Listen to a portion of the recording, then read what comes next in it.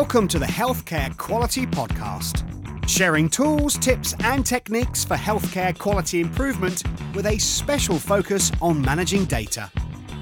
Here's the latest update.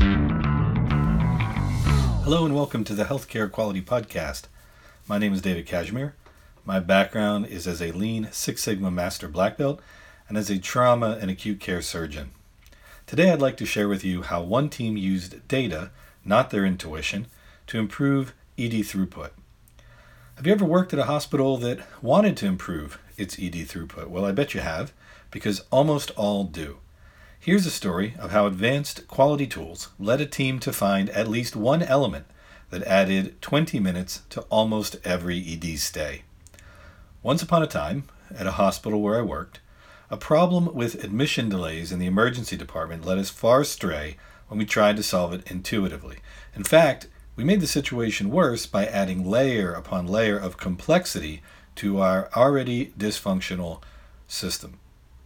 Patients were spending too much time in the emergency room after the decision to admit them had been made, and there was a lot of consternation about why it took so long and why we were routinely running over the hospital guideline in terms of how long from admission until the patient leaves the emergency department.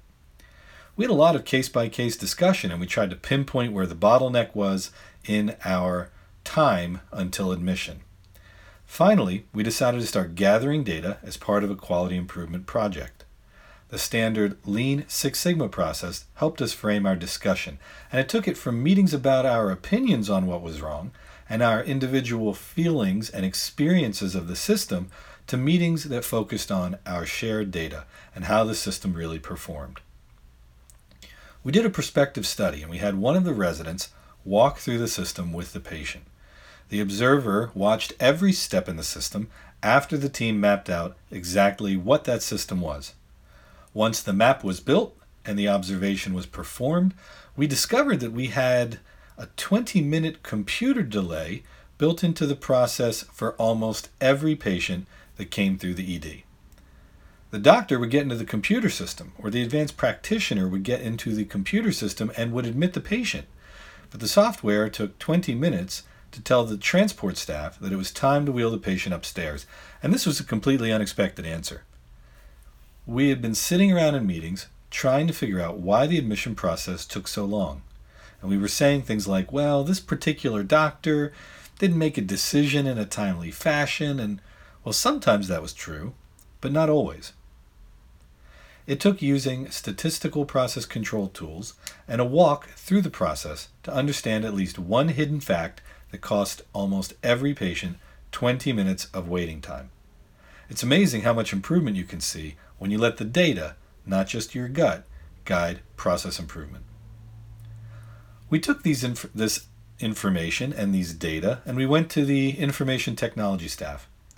And we asked them what we could do to help them fix the problem. By taking this approach, instead of blaming them for creating the problem, we turned them into stakeholders. They were able to fix the software issue, and we were able to shave 20 minutes off most patients' times in the emergency department. Looking back, we probably should have involved the IT department from the start, if only we knew that this hidden 20-minute black hole lay within our process. Well, then we would have. Fascinatingly, not only did the median time until admission decrease, but the variation in times for patients who came to the emergency department, well, that decreased too. In the end, we had a much higher quality system when it came to time from patient arrival until the time the patient physically left the ED. And we had this much higher quality system all thanks to DMAIC. Define, measure, analyze, improve, and control. And we had this much higher quality system thanks to our data. This excerpt was originally published as part of Volume to Value, Proven Methods for Achieving High Quality in Healthcare, and that's available at Amazon.com.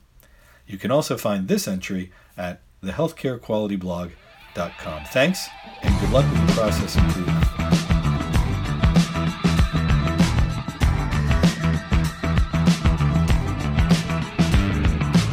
Did you know the HQP is on SoundCloud and iTunes? Visit us there and at the podcast's home, surgicalbusinessmodelinnovation.com.